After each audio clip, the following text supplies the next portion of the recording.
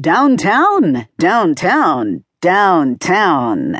I'm Dan Daniels on WMCA New York Station for all your favorite hits from today and tomorrow, and that was Downtown, the brand new single from lovely songbird Petula Clark, and our latest Good Guys Short Shot. How's about a prediction? That's one song that's gonna shoot straight to the top of the charts and have everyone dancing well into the new year. Call in if you agree, or even if you don't.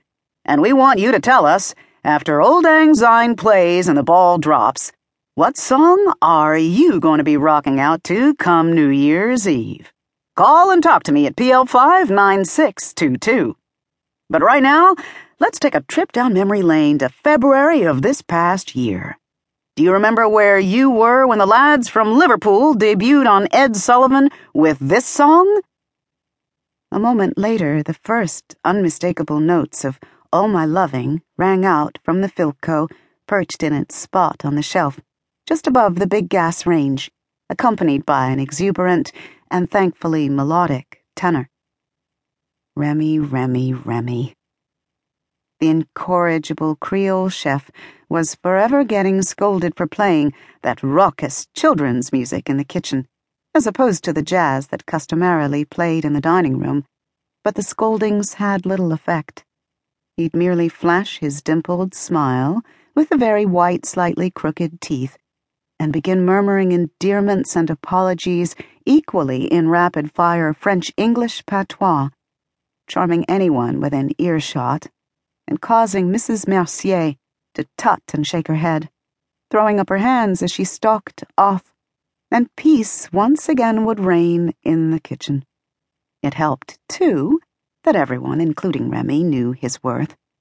Barely 30, he was a master of his craft, wooed by restaurants throughout the city, but unfailingly loyal to Mercier's, two facts of which Mrs. Mercier was well aware. Ultimately, if allowing him to play popular music in the kitchen stimulated the creative genius and kept him firmly planted in her kitchen, then popular music there would be. A plate materialized at my elbow. A lagniappe.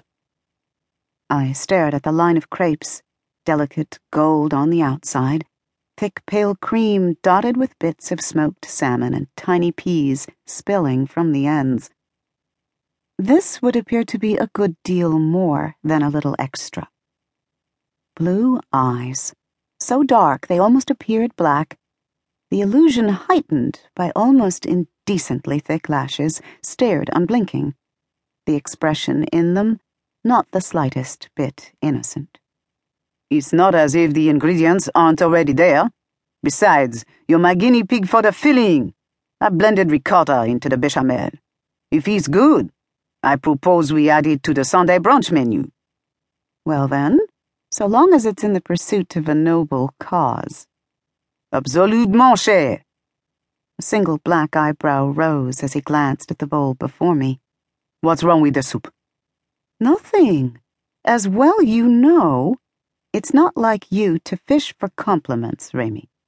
Mostly because he didn't need to. Forget compliments. Why ain't you barely touched it? Because a customer came in who needed to be seated. So I've only just started, I explained, suppressing a sigh as the eyebrow lowered to meet its mate in a straight line. You were supposed to be on your break. He spared a glance at the antique grandfather clock standing sentry on the landing leading up to the second-floor offices. 10 minutes ago. It took but a moment. Honestly, he had the soul of a nervous auntie. If he got it into his head, he'd go scold the other hostess on duty, and the poor girl was still new. She needed more experience before being faced with Remy in temperamental chef mode. Customer could have damn well waited. You act like we got but one hostess, baby.